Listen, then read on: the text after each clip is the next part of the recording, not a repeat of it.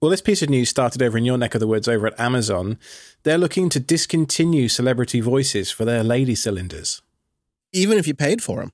If you bought Samuel L. Jackson's voice for your lady tube, they're taking it out. In the next few months, they're going to pull them. I can't even imagine Home Assistant doing this kind of thing with their year of the voice, like somehow retroactively pulling Popey's voice out of the I know. out of the system. You know, I want my Popey forever. This is what made me think of it. Just as Home Assistant is doing the year of voice, it seems that Amazon is undercutting and underfunding their Smart Assistant division. All the celebrity voices are going away. No real reason has been given. If you want to go through the rigmarole of going to support and asking them for a refund, they'll do it for you. But they can't be bothered to automatically credit your account because there's just no way they could know. How could they? How could they know? You know? And then, you know, I heard this, Alex, and I thought there is this kind of reoccurring theme that we see, especially with Amazon and these others. Google also just announced that they are discontinuing integration with many of the to-do services out there, like AnyDo and others for Google Assistant. They're just turning off the API access. You know, they're not really going to do that anymore. So if you use the Google Assistant to add to-dos to your list, you're not going to do that anymore. You can still use the Google apps, though. It's like they just keep changing the contract on us. Amazon also just had to pay out a lawsuit, quite a bit of money for Ring sharing more than just what was authorized, but sharing all kinds of videos. Almost every week, we see something that makes me shake my head and go, this is why we got to self-host, and this is why I think I'm getting more excited about Home Assistant's Year of the Voice and the work they're doing over there. There's a lot of things they could be spending time and energy scaling out on, and I am, the little bit of experimentation I've done, I'm really glad this is it, because it's producing upstream projects that you can use for other stuff outside of Home Assistant as well. So it's like a double win. Well, it's not just Amazon that have been having a bit of a weird week with regards to doing DRM type stuff, I suppose, or having issues. The MB project had a hack this week.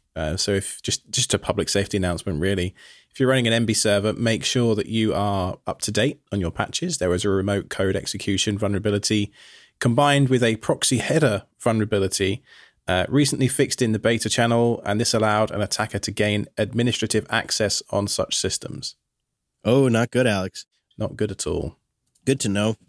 Well, speaking of cleaning things up and purging, I was kind of curious about your habits in terms of going through your file server and determining if it's time to clean things up and where you draw the line. And of course, I'd be curious to know where the audience draws their line. I was looking at the file server and I was getting down to 100 gigs free. And that's kind of my red line, right? That's like, because when you start getting low on space, it just becomes exponentially harder to migrate that data. It's always easier to do it before you run out of space. And so I started looking through there, and I was using various command line tools, because this is over an SSH connection, to try to suss out what is the most large, like what are the largest files, what's the most like storage dedicated to. And one of the things I saw in there was my vlog source files. Because, you know, I did like 60 vlog episodes years ago on YouTube. And I kept all the source files because there's a lot of drone footage in there of our neighborhood and trips that we went on and locations all over the country. And Noah crashing it into a tree. Sure, yeah. And there's also probably clips of the kids being young and cute, just that kind of stuff. So I just decided to always keep it. But I've never once in years ever gone back to it and looked at it. So then I started looking at it, and it's, you know, a couple of 100 gigs. Actually, I think it's like a terabyte worth of stuff. And it would be such a huge job to go through and extract those ginormous raw files anyways. And I have a lot of pictures from that time and era. Plus, I have the produced videos. Like, where do you draw the line on what you're going to clear out? Or do you just always plan to add more storage? Because that's what I've been debating. Like, should I really add more storage? Or could I go through and delete these 16 movies I'm never, ever, ever going to actually watch?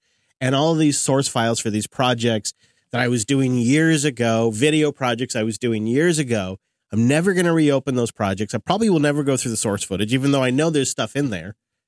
Or do you hold it all, thinking like maybe one day some AI tool is going to come along and just scan it for you and categorize it for you and make it all retrievable. Like, I mean, I don't know. Like, what's your approach? Now, there's an angle I hadn't considered for AI. To go through all my thousands of hours of drone footage that I took when I first got my my first drone. As soon as you delete it, they're going to come out with some sort of project like that they'll go through and auto-categorize, auto-tag, auto-locate. It's an interesting discussion, actually, and I think it speaks to a strategy that I adopted. So my storage is kind of divided into two halves. I've got an ephemeral area, which is typically what I use MurderFS for, and that is often for stuff which has been acquired, wink, wink, nudge, nudge. I don't know what you're talking about. Is very easily replaceable, so commercially produced stuff, right? You could go buy that Blu-ray again and back it up again if you needed to. Yes, sir. I'm not talking about the drone footage of my trip to Croatia in 2016, for example, where I'm never going to be on that day again in history. And, I think for me, anything that is completely irreplaceable, no matter how asinine it seems or how inconsequential it seems to you now, there may be some point in the future where you look back and think, oh, I wish I had the footage that I took in the car on the way from New York back to Washington when I went to the Ubuntu Summit, 8 years ago, whatever it was. Yeah, that's true. I would have a bunch of footage from that trip to New York. Yeah, and also, if you get 20, 30 years down the road, that drone footage is a time capsule of an area that won't look anything like that anymore. And, I think of it like this. I put all of that data onto a ZFS mirror or an array of some kind. But in my case, I've got a 14 terabyte ZFS mirror, which I then replicate to two different places. One in the closet next to me up here. So main server's in the basement, backup server is up here. And then I have my old UK server, as you probably know if you've listened to the show for a while, where everything gets backed up to again. But I look at these files that I'm keeping them for myself, yes, on some level, because they're memories, they are moments in history, moments in time. But I look at photo albums when I go to my parents' houses, and I look back at my parents when they were younger. And I see the way they look at each other, the clothes they're wearing, the vehicles they're driving, the locations they're at. And you can kind of piece together from the stuff you hear about your parents talking about over the years. You can piece together bits of their history that they've either forgotten or just didn't have the time to tell you for whatever reason it might be. And so almost I feel like I'm keeping some of those more unique memories, not for me, but for kiddo when she gets a bit older. Yeah, I could definitely see that with the vlog too, because there's a lot of footage of them and, their home, their surroundings, all of that. The other aspect is maybe she'll get the inevitable hand-me-down photo album, look at it and go, what the hell is this? And throw it in the bin. That seems equally as possible. But that's her decision. At least she's then got the option. Yeah. So I decided to keep it for now. And I've gone through and just found other areas I can cut back. One of the things that I discovered is when you have a lot of files, like Final Cut archives or a lot of media files or something like that, there aren't a lot of great command line tools to go through and analyze your usage and give you information quickly. I love NCDU. I've been using it for 200 years. I've been using it before your grandfather was born, but man, is it slow. I mean, so slow. To scan my file server here, it took 20 minutes. 200 years, huh? 200 years. Yeah. Time traveler. So I went out and found a better tool. I found a better way. I believe it's a Rust app too. It's called DUA, Disk Usage Analyzer. And it did the same exact scan. And I'm not even kidding, in 15 seconds. It was way better. What? Yeah. Oh, no. Yeah, it's way better. So it's called DUA, the Disk Usage Analyzer, and it's a tool to conveniently learn about the usage of your disk space. And you can either just run it against a directory, or you can put it in interactive mode and browse around the file system and get like actual bar graphs and stuff of the usage. And it works just like you would expect from a tool like this. Quick, easy. If you just want a command line output, you can get that. Or if you want the interactive kind of ncurses style, of course, I was using this over an SSH connection. And then the other thing it touts, I can't really testify either way, Your Honor, but The other thing that the defendant claims is that it also will delete faster than RM can delete large directories and large files. I will say they delete fast. I don't know if it deletes faster than RM, but it works. So I'm pleased with that. And I'll put a link to it in the show notes. It's a Rust tool, so it's available for Windows, Mac, and Linux. And if you want it on Linux, you can just pull down the binary and just run it. It's also packaged up for a few distros. Shouldn't you be saving the Rust tools for Linux Unplugged with your week of Rust that's going on? Dang it. Well, yeah, I had to save the best one. This is really the best one of the bunch, I think. But, just managing this problem with my server, it does make me realize, there is a machine that has been missing from my life. And I have tried the Synologies, I have tried the QNAPs, I have tried using different NASs from IX Systems, I've tried intermediate boxes, and then I've also done Unix Surplus and bought old big towers and converted those into NASs, which are really enterprise systems. And so we had a chance this week to chat with two gentlemen, Doug and Mitch from 45Drives, who you're about to meet. And 45Drives is setting off to develop a quote-unquote home lab server that kind of sits in this area, that kind of bridges the gap between the enterprise gear and the consumer gear.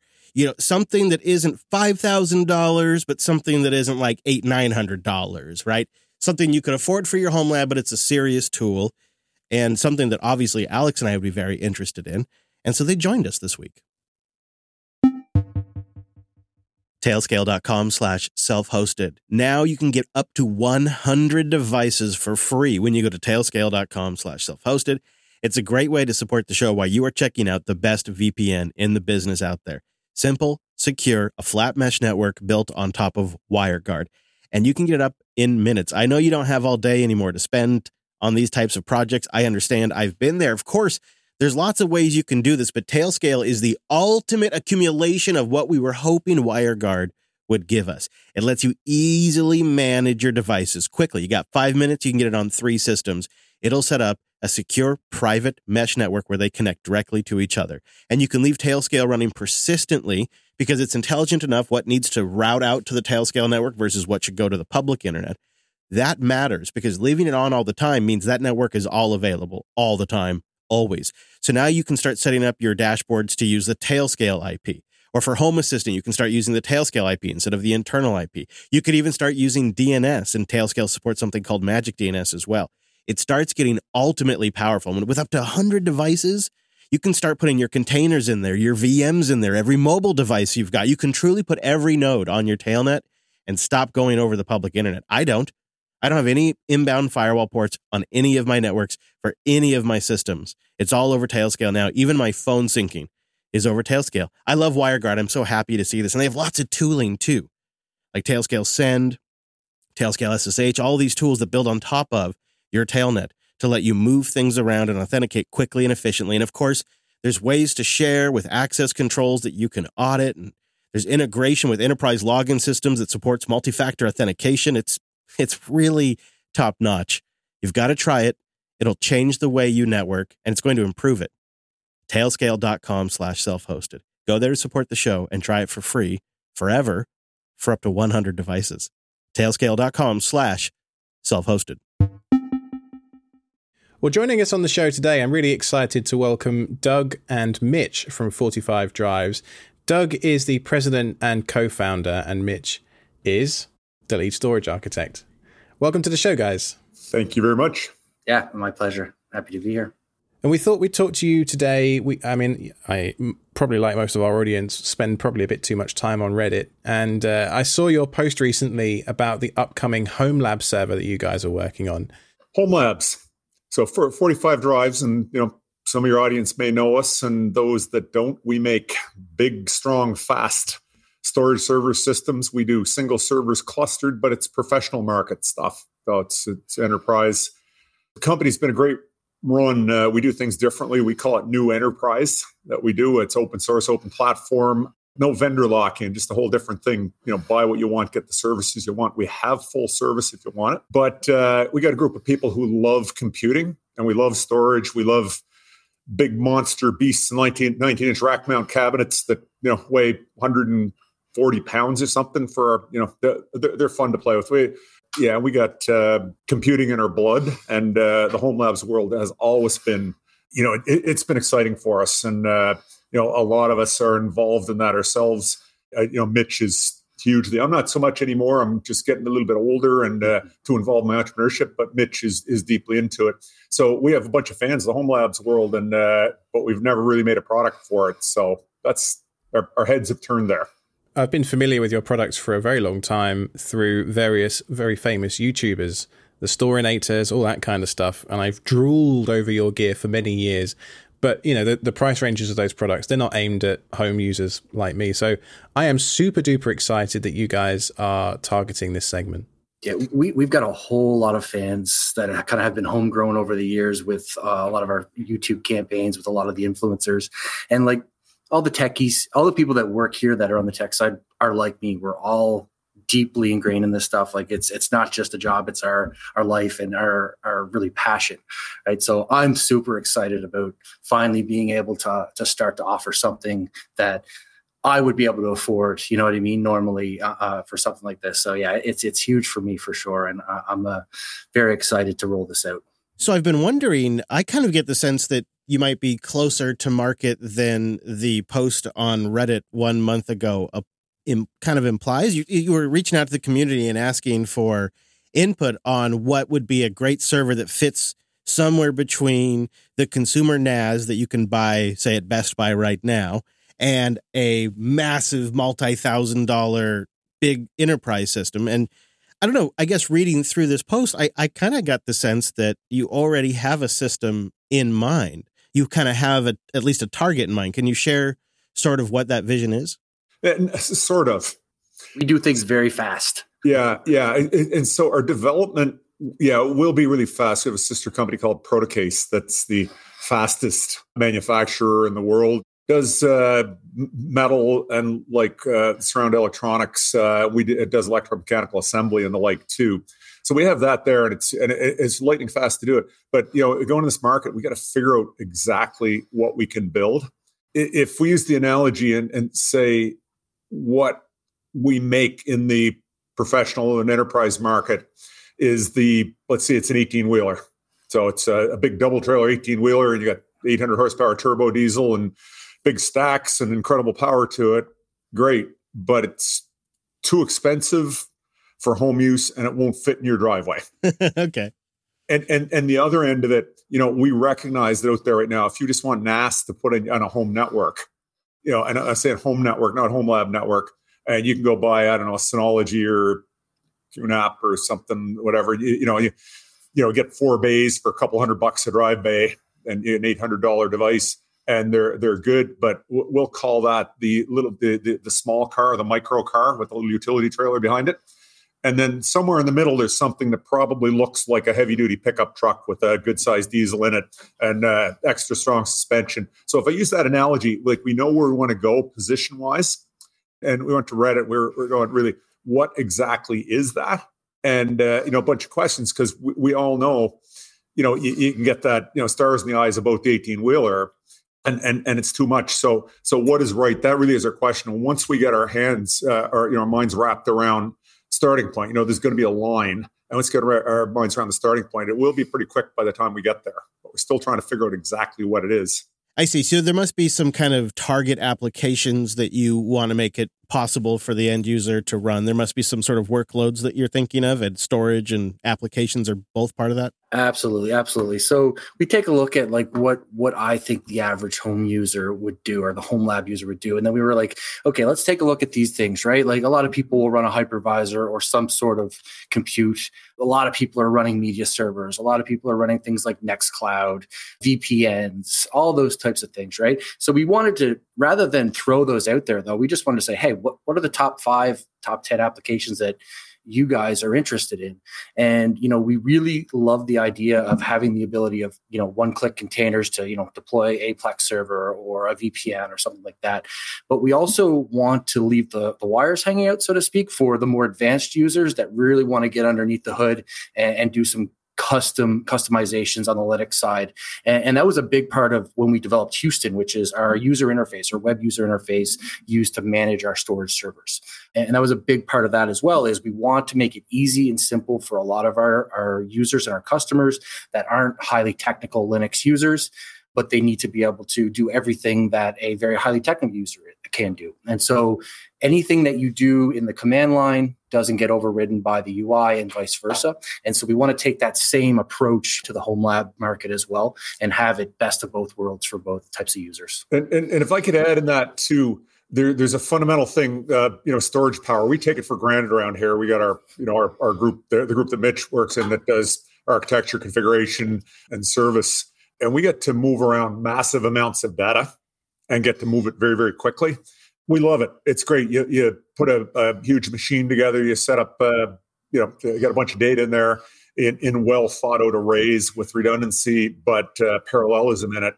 And, and we help people, do crazy transfer rates where we're getting, 5 gigabytes per second flowing out of a single box. And, doing single client transfers, filling a 10 gigabit line and just the one transfer to one client. And it's fun and it's doable. Anybody who loves Linux, we can teach people how to tune things up and do that kind of stuff. But, a question for us and what we do and what people are going to do with it is to what extent that heavy duty storage, fun to play with, but, do you have the network bandwidth and do you have any place for it to go? And we don't know because, people do all kinds of things in the home lab world, right? It's such an interesting group of people. I love to hear it. And it sounds to me like you're going after that kind of yummy middle where Unraid users meet Proxmox users meet maybe ESXi users. That kind of middle ground where if I wanted to build a server capable of hosting enough VMs to make it worth my while, so say I'm playing around with Kubernetes or something at home, I want to put 64, maybe 128 gig or more worth of RAM in there. A lot of, consumer grade motherboards just can't handle that. And then I think to myself, well, it's a server. I need IPMI in there. Wouldn't it be great if I could just buy an off the shelf power supply as well? So, how are you guys thinking about the actual hardware that's going into this? Are you going to use commodity stuff or are you just providing a chassis? It's price point, It's like we can design whatever. And ideally, the idea of just having a chassis as a base and then putting out some options for, if people want to put, what will design to be compatible so you can put in a consumer grade power supply if you want, or and the option to put your own motherboard in. But we'll probably look at offering some professional, grade, motherboards that have all the features on it, but it comes down to price point. It's we're a cost plus company, and in the enterprise market, our systems sell for quite dramatically lower than the legacy enterprise vendors. And we call it new enterprise. We'll sell in the same thing. There's no big value pricing and making a grab off it. Well, in the market, it isn't there, but there's cost base in it, right? You want all the bells and whistles. Well, the bells and whistles cost, and it's got to flow through. So what I'd really love to do, look, what we do, here's the advantage we have as an organization. We are sort of in the cutting edge of low volume mass custom manufacturing. And we can customize things better than anybody can. And we're just going to really play with that and see what we can do in this market to see what we can do to get options out there. And then the market will tell us, we want these initial conversations. They're absolutely great to get us some starting points. And then you put stuff out there and you see where people want to go, right? And what do they want to spend on, right? So anybody listening to this who hasn't seen the posts on Reddit or anywhere else you've posted, what's the best avenue for them to direct their feedback to you? info@45drives.com, I think for now is something that people can reach out to today, right now. Something that we're working on right now in the background is bringing back the 45 Drives forum. So we had a forum many years ago, and it kind of went away in lieu of our support page and the way we do support now. But we think that's really important to bring that back. So that is definitely going to be another big thing that's coming down the pipe very soon. And we're hoping that's going to be kind of homegrown and everyone kind of helps each other. But we're also going to have our own service team that is going to be manning it daily. And one thing just quickly, what I wanted to just jump back on kind of what 45 drives will be offering in the home lab. You look at what do we do right now with our storage servers that's unique. And I think of our density and also our PCB backplane and our no multiplexers. So our PCB backplane is really friggin' cool. I love it. It's a fantastic design that we've done. And the fact that we don't use any multiplexers. So I think those are going to be huge carryovers into the home lab. And I think it will be immensely important to have no motherboard as option as well. I was going to ask, for those of us that aren't familiar with what a multiplexer is. So when you get into large storage servers, one of the things that we do very differently to make it economical to build a very large storage server, the Chinese made large storage servers, they'll plug hard drives together in 5 SATA drives. And typically they're on SATA. Well, everything's in SATA and port multiplication. So typically 5 drives will share one SATA port. When you do that, you end up really, a spinner. We kind of use 200 megabytes per second as its throughput. So, a couple gigabits per second. It doesn't take too many of them before you completely plug up a SATA port. The multiplexing is, 2 of them, in fact. Yeah, so you lose bandwidth on it. And it's also, it's a pain in the butt driver-wise.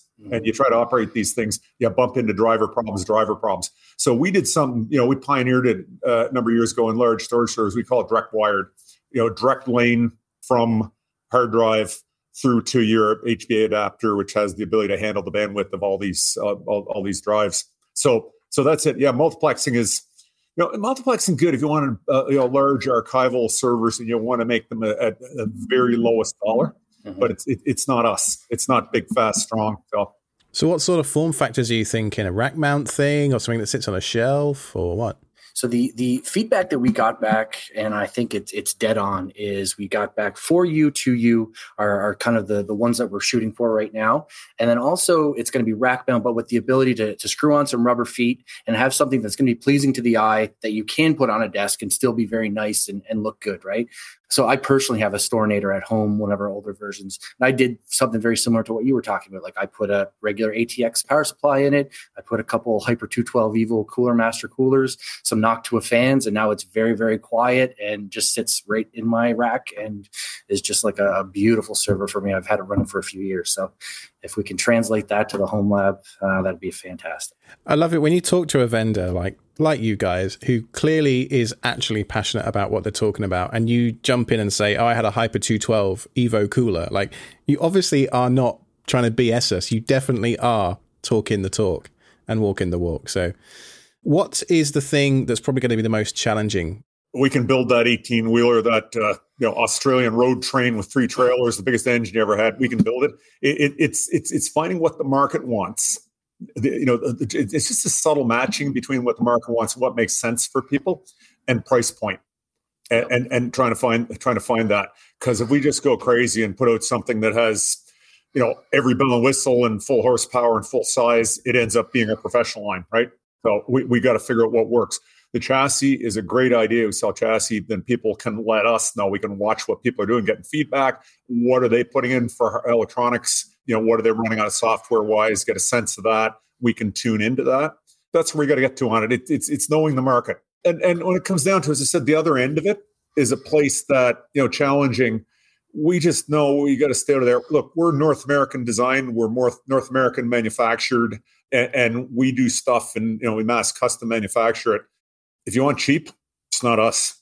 We're not exotic price. We're not a Maserati, but neither are we your entry level automobile or whatever, right? It's not it. So we talked about this the other day. Some of the big enterprise companies have to pay the steak dinner bill, and they charge a lot for the servers on the other end as a consequence. Yeah, you're paying for a triple 3 times over on the back end. Right, exactly. Yeah, I love it. Yeah, that's an enterprise sales. You go to buy something, enterprise vendor, they take you to the best steakhouse in town, buy a steak dinner, and your organization's paying for it after they buy it from them. Yeah, in the long run. Yeah.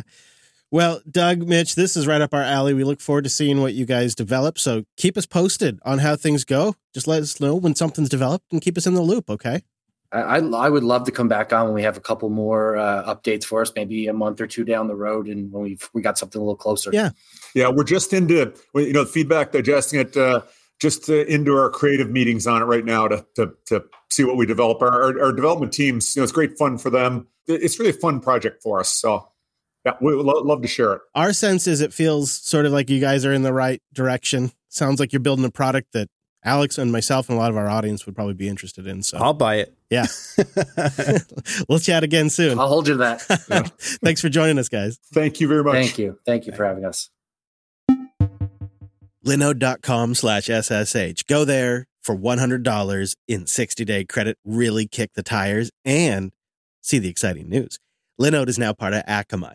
All the developer-friendly tools you love, like their beautiful cloud manager that's well-designed, the API that's documented and has lots of libraries in your favorite language, and the CLI I use to take quick snapshots or upload to their object storage, all that stuff that we enjoy, that really make it possible to build and deploy and even do it at scale. All that stuff, it's still available, but now it's combined with the power and the global reach of Akamai. And Akamai is investing big. They're expanding services to offer more cloud computing resources and the tooling we love while giving you that classic, reliable, affordable, and scalable solutions for individuals and businesses of all sizes. And as part of Akamai's global network of offerings, the data centers are expanding worldwide, all over the world. Lots of them. They're going in big, you guys, and they're giving you access to even more resources to help you grow your project, your site, your business, and serve your customers. It's how we've been doing it for years now. And we just wouldn't do it any other way. Nobody does it better, so why wait? Go experience the power of Linode, now Akamai. Go to linode.com/SSH. Learn how Linode, now Akamai, can help you scale your applications from the cloud all the way out to the very edge. Linode.com/SSH. We got a lot of feedback over the last couple of weeks about Obsidian, a couple of choice quotes from various listeners. Dimitri wrote in agreeing that Obsidian is truly the way, and he suggests SyncThing for Android users. This is a popular one. Not a great option for iOS, I have to underscore, but if you got SyncThing on your desktop or your server and you got SyncThing on your Android device, you can basically use Obsidian Sync. Well, that for sync. And multiple people wrote in and boosted in saying it works. I, of course, because I'm a glutton for punishment, I have my primary use case is the desktop. Then my next use case would be my Pizel 7 because I'm an Android user now. But in the garage, I have an iPad with a keyboard that I want to use for notes while I'm working out there. And so I have to be able to sync to iOS. So I did it, Alex. I bought Obsidian Sync. One of my favorite things, and one of the things that really put me over, this is stupid, but when you told me that Obsidian Sync syncs themes and plugins and that they were per vault, I was in. Because then I could have vaults. So the wife and I are sharing a login, sorry, Obsidian, and she just opens the vaults on her devices she cares about. And it works perfectly. And I have them like kind of more minimal plugins. I have a nice theme for her. So far, that's working really, really well. I've also had to shift from like the Evernote philosophy of capture everything and then sort it out later to just with Obsidian. I think it works better if only capture the things you think you might need later and link to stuff. And that's just a transition I have to make, but I think it's one I'm going to get behind. It's really interesting for documentation though, as well. Like I don't typically use the graph view for very much at all, but as I've been, acquiring notes ahead of this track day I did at the weekend for the car, what brake pads did I run? And then even whilst I was at the event, like what were my tire pressures after a certain session and just... Oh, interesting. Yeah. You'll forget. Yeah. It's important to keep a record of that stuff. Like ambient temperature was this. And so my tires came in at the end of this session, at this temperature and with this pressure, etc.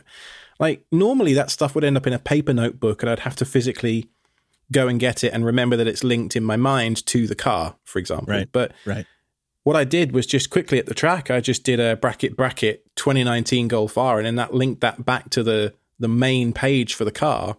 And then I have a data view query that looks at every note that has that phrase in it or that backlink in it and then shows me, it's almost like a table of contents for the car. And then it goes to those subnotes underneath it. And that's that kind of wiki style functionality in plain text notes. I have no idea how they've done it, but it is absolute magic. Yep, the magic is in the linking. Lewis wrote in saying, well, he was perfectly happy with Joplin until the last episode of Self-Hosted, and now he's migrating to Obsidian. Yeah, we had that sentiment come in across the various channels. I'm sorry about that. I hope you are suffering, and I hope it's going horribly for you, so that way you feel slightly, just a little tiny bit of the pain that I've had to feel for the last few weeks, and I hope you continue to endure it.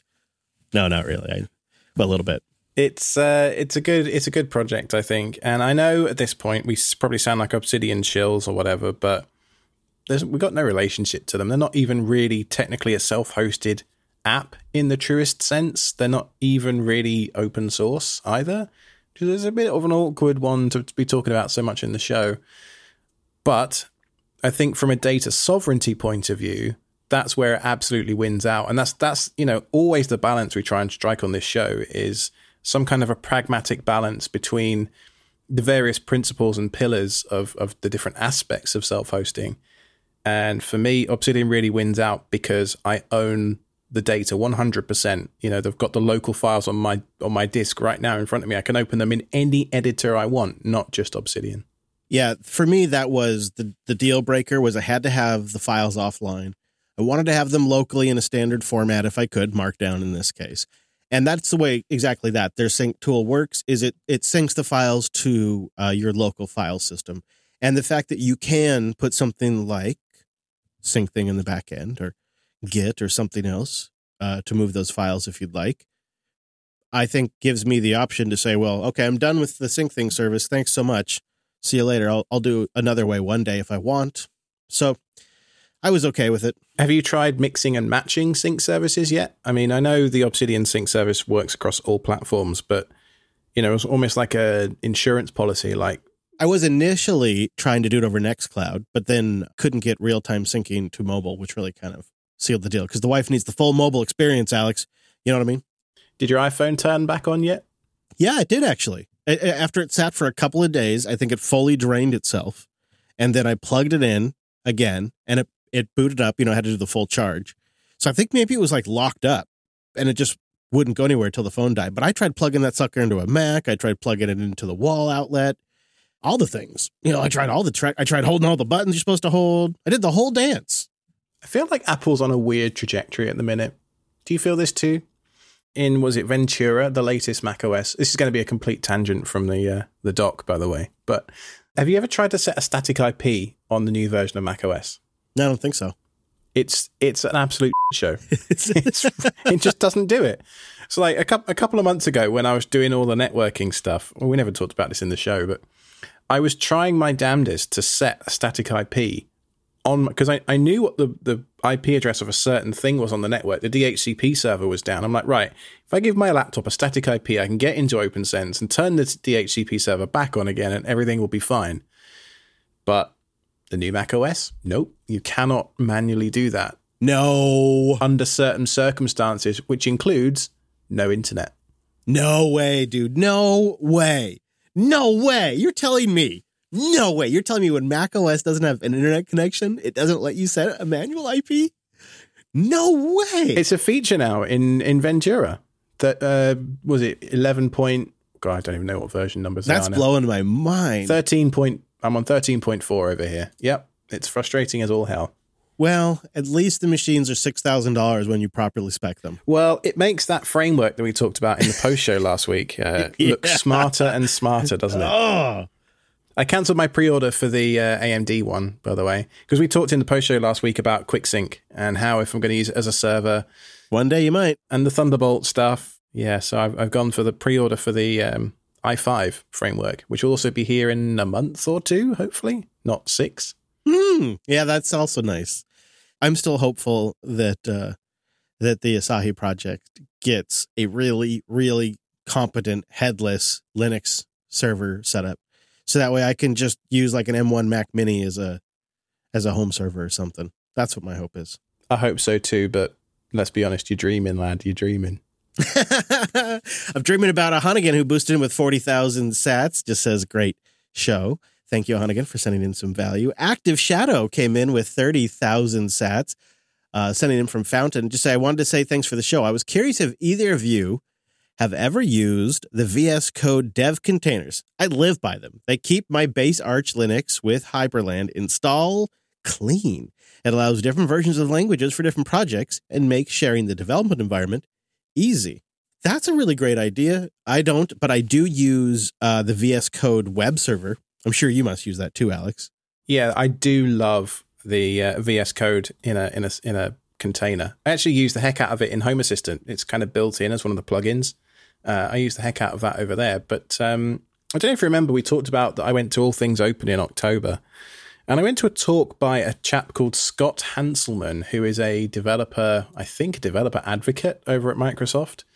If you've never heard Scott talk, by the way, and you see him on a conference schedule, ignore all the other sessions that are clashing with him. He is one of the most engaging speakers you will ever have the pleasure of going to listen to. But he gave a presentation about VS Code and the dev containers that were in there.